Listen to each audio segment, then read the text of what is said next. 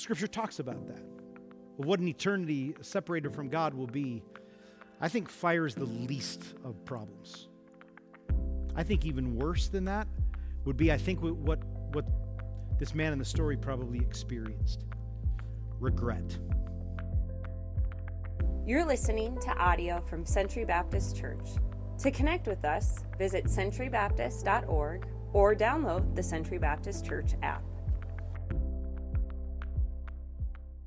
Father, today we're here for that very reason, just to proclaim you as our Lord, as our God, the one who created the universe. And from the beginning of time, you knew us. You had a plan for us. Not only the lives that we live, but how our lives would get rescued and drawn into relationship with you. You are truly the name that is to be exalted. Jesus, your name, the name above all names, the one that rules over us. And so as we open your word today, Father, would you just help us to understand more and more about you as the authority in our lives and what our role is in that. In your name, amen. You can have a seat. Good morning, everybody. Say, before we get started, just some I would say exciting news to share with you. It's been over a year and a half since we lost our good friend Pastor Dave Gallagher, and it's been a journey, and we miss him. We also miss the role that he filled, and so we've been for the past number of months we've been on a search for a pastor, a care pastor, to add to our team. I want to say, first of all, with all that, thank you to those who have risen to expand kind of our care ministry in the absence of anyone in that position. It's been great to see how the body of Christ has taken care of each other. And thanks as well. Thanks for showing grace.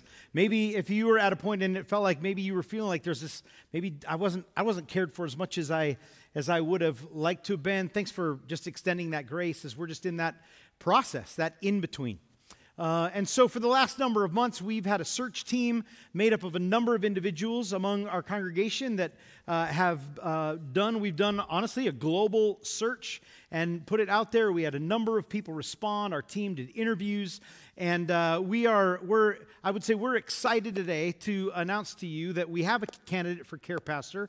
His name is Reverend Paul Ewing, and Paul has been for the last over 20 years one of our NAB missionaries in Japan. He and Melissa and their 3 boys, and they just recently ended their term. And in January started kind of life back here in the States and looking for what God would do next in their lives. And so we got a chance to chat with him and really feel like he'd be a great fit. Now, if the name sounds familiar, first of all, because he was a missionary in Japan that we've been supporting ever since they went to Japan. Also, he's a son of the church. So he was here as a teenager, so grew up here at Century. So if you're a Century old schooler, you would know him. But also his dad served as our lead pastor in the 80s. And so he's not his dad. We all understand that and know that, but we're just really excited. And so I want to let you know that we have a candidating weekend. And so we haven't done this for, it's probably been 8 years now. But here at Century, the way that it operates is we bring in someone for a candidate. There'll be a number of committees and groups and teams that he'll meet with. He'll be here on Sunday morning, he and Melissa both, and then have a Q&A time on the evening of March 3rd, and then at 5 o'clock we'll have a congregational meeting, a members meeting to vote on whether or not we will call the Ewings to come and join. And so we're excited about it. Pastor Paul Herr and I are trying to figure out what we're going to call him because we don't need another Paul on this staff. And so we might just make it easy and just rename everybody Paul. It just makes it a whole lot easier for me to. I now have 2 people to pass notes off to. Hey, Pastor Paul's supposed to call this person back, and so we'll pass it all off on him. So we're excited about that. If you could just continue to be in prayer, thanks for your prayers during this time. And like I said, we're not asking anybody to come and fill anybody else's shoes. We're asking, would you want to join this team to help build the kingdom of heaven? And that's what it's all about. Let's go to Matthew chapter 22 today. A continuation of where we've been the last couple of weeks.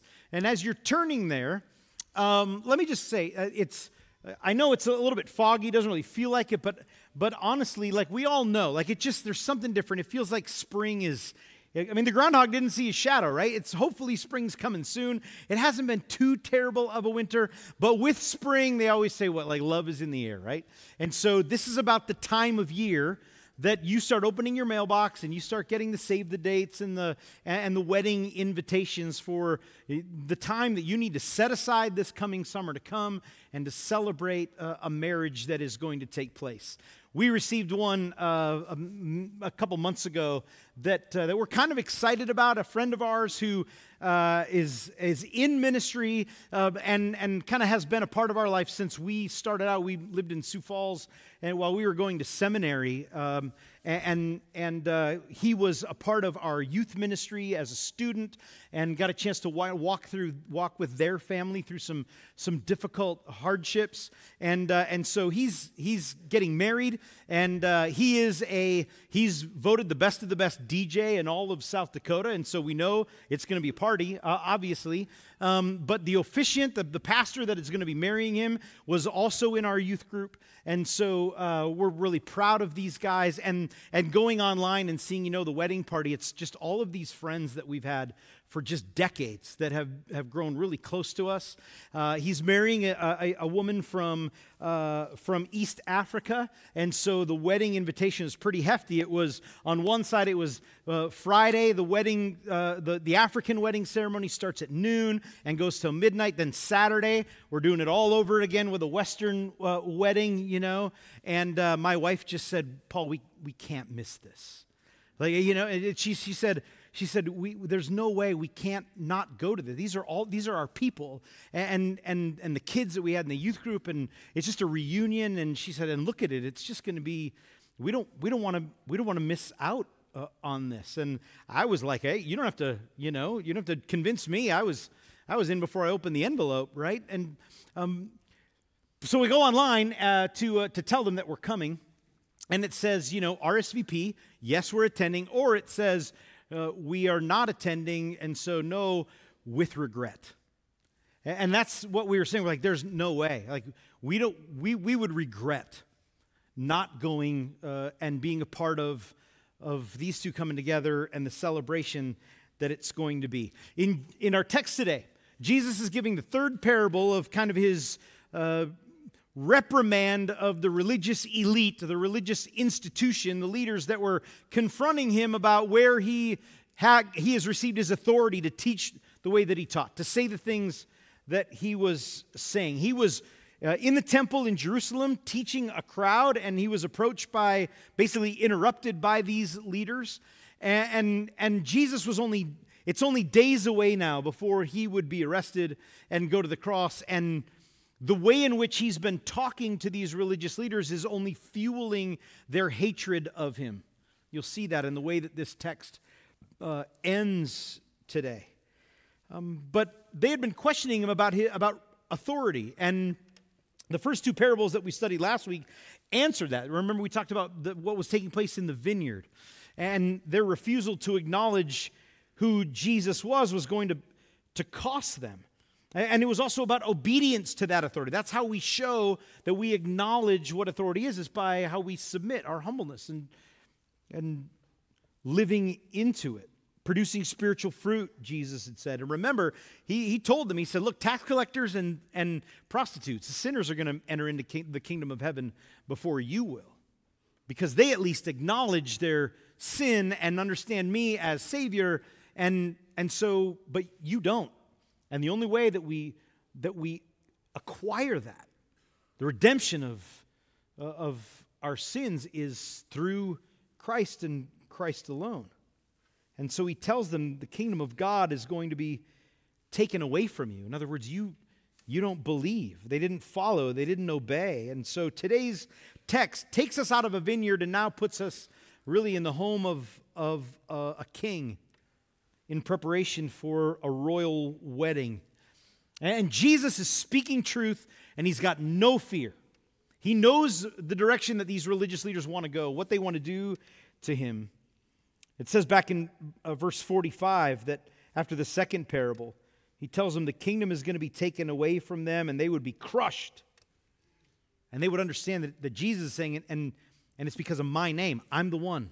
I'll be the judge over you. It says that they wanted to arrest him, but they feared the crowds because of the way the crowds viewed Jesus.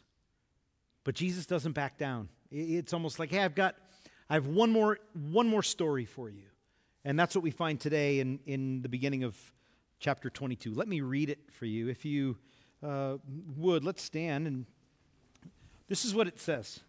Again, Jesus spoke to them in parables and said, the kingdom of heaven can be compared to a king who gave a wedding feast for his son.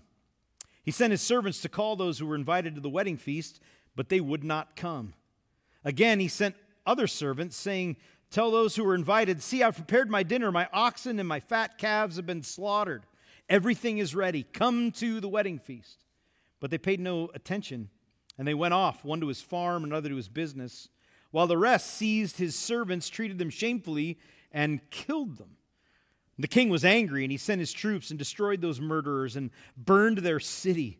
And he said to his servants, the wedding feast is ready, but those invited were not worthy. Go therefore to the main roads and invite to the wedding feast as many as you can find. And those servants went out into the roads and gathered all whom they found, both bad and good, and the wedding hall was filled with guests. But when the king came in to look at the guests, he saw there a man who had no wedding garment, and he said to him, friend, how did you get in here without a wedding garment? And he was speechless. And the king said to his attendants, bind him hand and foot, cast him into the outer darkness. In that place there will be weeping and gnashing of teeth, for many are called, but few are chosen. This is God's word. You could have a seat. I'm going to jump right into it as we lead into a time of communion today and remembering what it is that Jesus has done for us. And so just let me break this text down to you. Remember, this is a parable.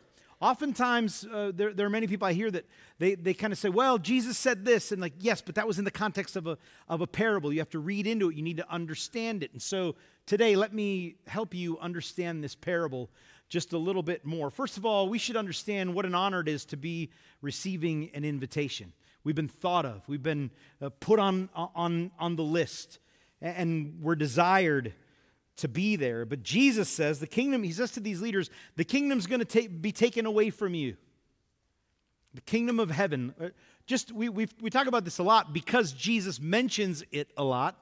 But just remember, the kingdom of heaven, we oftentimes envision the someday, the end of the book of Revelation, new heaven and new earth. Although that is true, Jesus says a whole lot more than that about the kingdom of heaven. The kingdom that's under the rule of the authority of a king is any territory that he rules at any given time. It's also his expectations. And so a submission to the king's expectations means you are living into the kingdom, or you're living into the king's rule. Submitting to it is a part of building up the kingdom. Everything that we live under the rule of a king is by his power, his permission, and he owns all things. And so wherever we are, whatever it is that we're doing in our lives, we are all, whether we want to admit it or not, we are living under the authority of a king. And Jesus even says, when you pray, your kingdom come on earth as it is in heaven. May we live lives. Help us, Jesus, to live lives that show that we are under your rule, just like it is in all of eternity. So it's bigger than a someday. It means that the kingdom of heaven is today. John had said, had gone on and said, repent, for the kingdom of heaven is near. And now when Jesus shows up, he says the kingdom of heaven is here. It's now on earth. I'm in charge. I'm the authority. And this is what the religious leaders are questioning. They refuse to believe it. How we live proclaims the kingdom that we are under. Romans 14, Paul is addressing a group of people who had basically been attacking other believers based on just what they were eating, honestly. That, what you're eating is making you kind of unholy. And he questions them, and he comes back and says, you have got to think differently. You got to think bigger than that. The kingdom of heaven is not food and drink. The kingdom of heaven, he says, is righteousness, peace, and joy. And he says, so let's pursue building each other up in that. That's how we live into the kingdom of heaven. We're expanding it by when we reach people with the lives that we live, reach them with the gospel, and we live into righteousness. When we live with peace, when we live with joy, we are proclaiming that we are a part of something different. This world says, yuck, right? I don't want, what good is this world? But we live under a different authority. We live differently. We live with righteousness and peace and joy because the king that we follow is perfect. So Jesus begins this parable talking about the kingdom of heaven. He says it can be compared to a king who throws a dinner. Actually, a cleaner interpretation of this is the kingdom of heaven is like what happens when. So it's action. Not necessarily a location, but it is action. The kingdom of heaven is like what happens when a king throws a wedding feast for his son. We can see where Jesus is going with this because a parable is always a story with intent. There's always spiritual understanding. So we think about a king, that is God the Father, and he's got a son, his son Jesus Christ, and there is a wedding that is going to take place. We read about it as we read through the New Testament, as we get into Revelation. There is going to come a day when the bridegroom is going to come for his bride. We just got done singing about it. We, the church, are his bride, and there is going to come a day when he promises, I'm coming. Get yourselves ready for this. Passages like Isaiah 25:6 talk about feasts. When royalty throws a feast, and Isaiah helps us to understand that if there's a feast prepared by God, it's referring to the blessing of a life to come. You're going to get fueled by this feast that he's giving you as well. It's something to look forward to. It's something you desire to be at. It's a really big deal. You don't want to miss it. So here we are in this parable that Jesus is giving us, understanding he's talking about himself. He's talking about God the Father, and he's talking about this feast that we want to be at, and invitations that have been given out. So the king sends out his servants, and he says, you need to go out, and you need to tell everybody it's ready to go. Bring them in. My son's getting married. He's going for his bride. Come and be a part of it. So the understanding is that first of all, they know that it's going to take place. That's what's happening. And if you lived in this culture, this story would make so much more sense to you because that's how it operated. There's actually writings in ancient Jewish writings. They're not biblical, but from what we talk about, the Mishnah, it's kind of commentary on it. But there's a story in there of a wealthy man who makes a list of all the names of the people that he wants at his son's wedding, and he gives them to the servants, and they go out and they invite people. Well, there's this guy that was just evil, and he didn't get an invitation, but he decided he was going to show up anyway. And so this wealthy man had to have him removed, and it was a huge scene. And so there was kind of this tradition that began after that when wedding invitations went out, they kind of went in twos. There was an initial, which has carried over for us today, you could say. There's a save the date, meaning, we're going to be invited to something. We need to get ready for that invitation. And then the next was that the servants were sent out to say, hey, it's time. Did you save the date? Were you ready? It's time for the wedding to take place, so you need to come. In ancient Middle East, word would spread as soon as a betrothal would take place. And so a young man would go to the father of the woman that he wanted to marry. He'd pay the bride price. The price would be paid. The father would say, yes, that's the value That's just how it was in the culture of my daughter's hand. This young man would then go back home and he would do work at his father's house. He would add on to his father's house another room or another mansion. And when that room was ready, the father would say, "Looks good, go get your bride." Right? We understand this, right? This is the picture of what is to come. We are the bride, his church. And we are waiting for one day when the Father, who is the only one that knows the time, the day, and the hour, even the Son doesn't know. When the Father says, "Go get your bride," and Jesus returns and he comes for us, and we are a church, we're a bride we're ready. We've put in the preparations. And that's what would take place. The bride would get together, and it wasn't just her, it was her family, her village, because this is a big deal. She's marrying royalty. We got to get ready for this. And so everybody was working together, but they never knew when that man was going to come. But maybe the fat calf was there. It's just we're not going to slaughter it until he shows up, over that hill. But everything is ready to go for that moment when it's going to take place. It's going to be a really big day. You can imagine when a prince is getting married, the son of a king pulls out all the stops. This is a really big deal. Wedding of the century. You're never getting another chance to get invited to something like this. I want to be there. To be invited to the wedding of the son of a king was the greatest invitation that you could ever receive.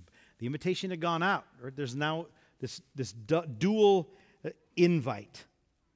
And when the time comes, no one is willing to show up. This is a picture. Remember, this is a parable that's trying to get, Jesus is speaking specifically to a group of individuals who thought that they were the authority.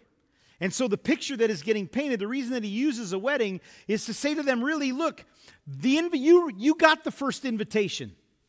God made a covenant with Abraham and said, "I'll be your God and you are my people. You just need to obey me and follow me. And when my Messiah comes, accept him and receive him." And they've rejected him. They even lived, as we read through the Old Testament, these lives of disobedience. Not submitting to God's authority. And so God sent his servants. He sent prophets. Go and tell them to get ready. The Messiah is coming. And they still, when Jesus shows up, they reject him. John the Baptist shows up, right? He's the promised prophet that says, look, the kingdom of heaven is really close. Behold, the Lamb of God who takes away the sins of the world. And they reject him. We're not interested in what the king has for us. Paul says in Romans 11, as he talks of the Jewish rejection of Jesus, he's talking now to Gentiles. And he says, really, note the kindness that God has shown to you, the grace that God has shown to you, the honor that you have of being a part of his kingdom. Understand God's grace toward you. One commentator summed it up. He says, the wedding and the invitations to attend is a picture of grace of God that provides salvation for the world of sinful men through the connection with Christ. This story includes redemption and grace and the efficacy of the Holy Spirit. To be on the outside is rough, but to be invited is an honor. The problem is, and the struggle is that the hearts of these religious elite is that they didn't see it as an honor. And Jesus is saying, you've rejected the invitation into this relationship with the Father that comes through me. So let's look at the hearts of the invited. What happens next? Jesus is addressing their rejection of him. And so he kind of puts a twist on this. They're all invited to the wedding of a king, wedding of a king's son. But no one was willing to come. This would be, if you were in the crowd that day, living in the culture of that time, this is where you would laugh. Like, this is the funniest story I've ever heard. Because nobody in their right mind would get invited to a king's palace to celebrate the wedding of his son, our future king, and make other plans. Like, how ridiculous. What could be more important than being known, being invited, and then being a part of that celebration, you do not want to live with that kind of regret. Hey, why weren't you at the prince's wedding? Oh, my kid at a hockey game. Well, oh, wow, all right. Whatever it is. I had to wash my car. But that's what happens. They make excuses. One has to go off to his farm. One has to go off to his business. There's no urgency there. They're just not interested in being a part of it.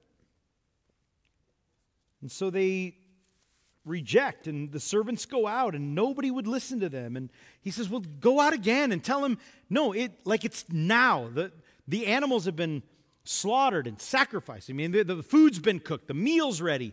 We are having a party, and the food's getting cold, and we need you to show up. Come to the wedding feast. There's nothing better that you can imagine in your entire life, but they paid no attention. They actually went in an opposite direction.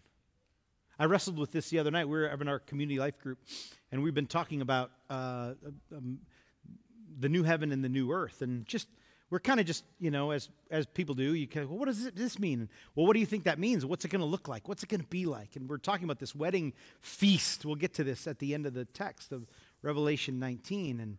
And our fearless leader, Andrew, he said, if the lion lays down with the lamb in heaven, if there's peace, if there is no death, does that mean that there won't be any meat at that feast? So I'm looking for a new community life group. That's all I don't need that kind of negativity in my life. There's levels that you go with your theology and doctrine, and he took it over the line there.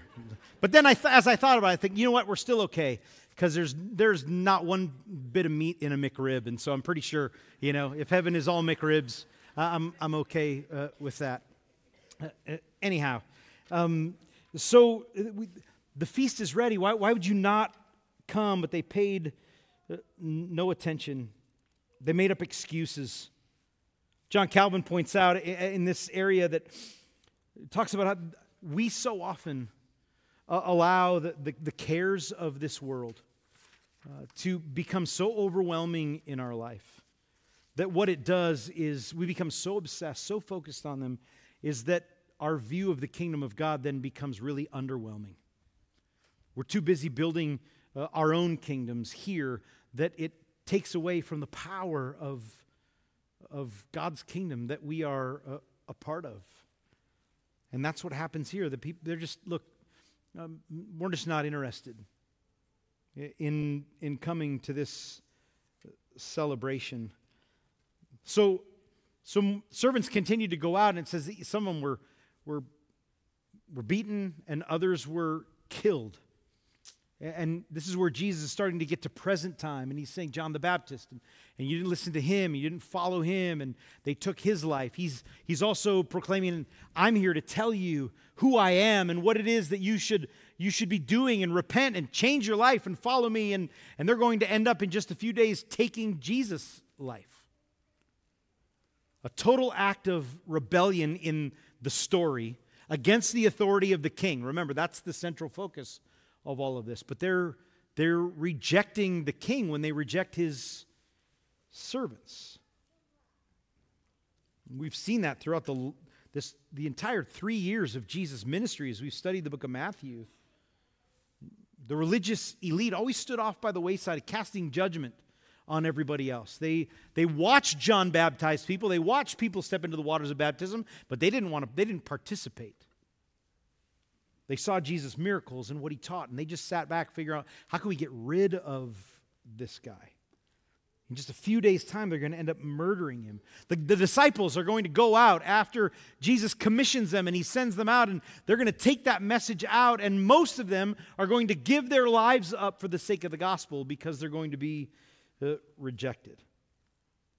Even though this isn't a passage of a call to evangelism, it really is for us to understand that there is the need for the right response in our lives to the invitation to follow Christ and to see God as our God. I love what happens next. We see an extension. We read it all through the Old Testament. As much as they rejected God, he just continued to show grace to people, to give more time. Scripture says he's long-suffering. In other words, he endures our miserable reaction in response to him, as holding off his judgment to the end of time. But he continues to just allow us to live into his grace. We've got no choice but to receive it, to say thank you. Hebrews 3:15 says, today if you hear his voice, don't harden your hearts. That's what we see in this story. Jesus is saying all of these guests that were invited, their hearts were hard. They didn't respond in a way that they should. They even went to as far as murdering people that were delivering an invitation. Hey, it's time to come. Good news. And treated terribly. So then we see in this then the heart of the king. And the king says, well, everyone I invited that rejected showed themselves not worthy of being invited, not worthy of being my guest, of being at my table. They've rejected me. And so he says, so go therefore. Maybe this is a kind of Jesus way of getting them ready for this great commission that he would give to them. Go therefore out of the city and out into the roads at the intersections is what the original translation says, and find everybody. Invite everybody. Because the great commission that will be given to us is to go into all the world, Judea, Samaria, and the ends of the earth, and spread the gospel. Those roads outside of a typical city, people might be picturing even Jerusalem, where the roads intersected. It meant that people were coming from all different countries and nations, and they were there on that road. So go out to the road and invite anybody that you see, which is a great challenge to us. As we go, wherever we are, let people know about the King and his Son and the invitation that we have. So the servants go out. They obey. They do it. It says they shared an invitation to everybody. It says good and bad, which means it's a great message to us that one, we're just called to proclaim the gospel, not to judge who gets it or not. That's up to the one that welcomes them. Our role, the king tells us, you just go. And you find anyone who would be willing to receive the invitation and let them come. And it says the wedding hall got filled with guests. Acts 13, Paul's talking to the Jews, and he says, first of all, it was necessary that you received the truth first. That was God's desire. It was his command to the Jews first and then to the Gentiles. But since you have rejected, Paul says, and you judge yourselves now unworthy of eternal life, we will now offer it to the Gentiles. The gospel is available to everybody, good or bad, however you measure what that means. So you cannot think of yourself as too bad that you're not worthy of receiving the gospel. I will tell you this, none of us are. That's the great thing. That's why it's called the good news. Because none of us deserve to be invited to be into a relationship with God the Father who is holy. And he says, but I want you. Your name from the beginning of time was put on my guest list. And I want you there. 1 John 3:1 says, see what kind of love the Father has given to us that we would be called children of God. And so we are. Right? That's about identity. We find our identity in Christ alone as a disciple of Jesus. But it comes because of the grace, the mercy, and the love of the Father. Nothing that we've done. We are the wanderers in the road who aren't invited to the party, right? I mean, we shouldn't be. We don't deserve it. Psalm 14:3 says, nobody's good, not one person. But in his grace and through the message that we receive through God's people and his servants, the invitation goes out. And people came. They packed the place out. Why? Because any of us would want to be there. We'd drop everything. The president is requesting that you come and have dinner at the White House. Done. I've got friends, but I don't have that many friends that I would say, I'd rather just hang back here with you than go to the White House and have dinner with the president. Don't read into that, by the way. But isn't that the case? And so everybody's there. The hall is filled, probably overflowing. The king comes out. He takes a look at his guests. And what he sees, there's a man there with no wedding garment. Now, for me, early on, as I would read this passage, I'm like, that kind of takes a turn at the end. But everybody's been invited, and they all come. Well, there's one poor guy. He doesn't have nice clothes, and the king doesn't want him there. How do we apply this to our lives? Well, the king walks up to him, and he says, friend, which we understand. Usually when that term is used, Jesus used it with Judas, too, when he got betrayed. It's kind of I know what you've done. I know what you're doing. Calling him friend, but do you really see me as friend? Because if you saw me as friend, you wouldn't do what it is that you are doing. He says, how did you get in here, friend, without a wedding garment? And this is where it is vital. So we don't misinterpret Scripture to think that, because he didn't look good, because he didn't play the part, because he didn't show up for church in nice clothes, obviously he's not a real Christian. That is not the truth at all. That's not what this is saying.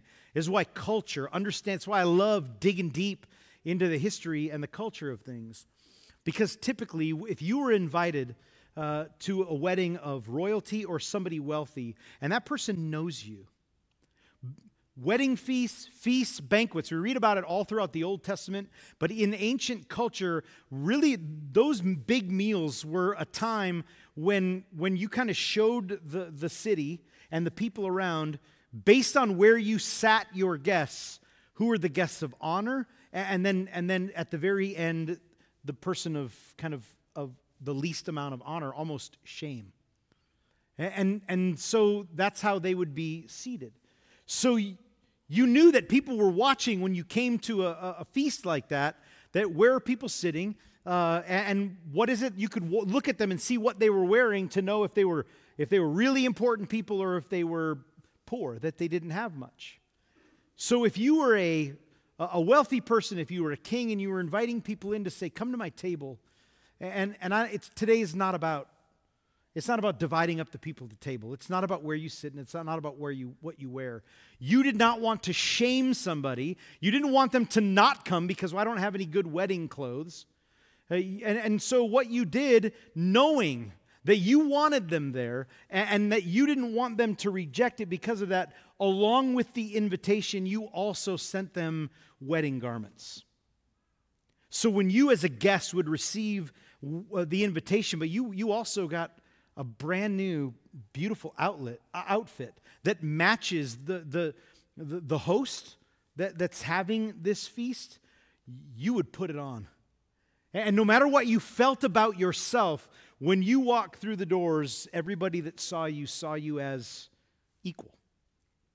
But it was only because it was the king that clothed you in what it is that you would wear. So that helps us to understand what's taking place in this parable. Somebody tried to sneak in thinking, I don't need it. What he's doing actually is he's still rebelling against the king.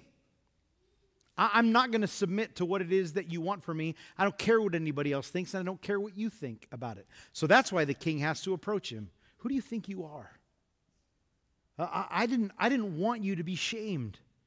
I didn't want you to have to live hiding from people. I went to the expense. I paid the price for your wedding garment, and you threw it away? Which means that you don't want to have a relationship with me. And so he tells the servants, so bind him up, cast him out into darkness. There'll be weeping and gnashing of teeth. So let's drive this home as we lead into communion. Revelation 19 talks about this incredible day when the bridegroom comes for his bride, for the church. Christ comes for us to take us home into eternity, to be with him. And Revelation 19 says he comes for his bride who is dressed in fine linens. And then it tells us right after that, it says the The linens are the righteous deeds of the saints. In other words, Jesus is coming back, and his expectation when he comes for his church is that we've actually lived into being his invited guests. Not that we look the part, but that we've lived the part, that we understand what it is that he had done for us.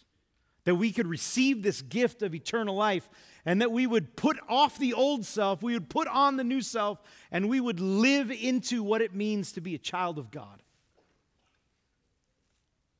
Response is not just the invitation, but understanding that being invited means living out a great respect for being seen as a guest. The King wants me. Many are called, few are chosen. God's chosen me. My name is on that invite list.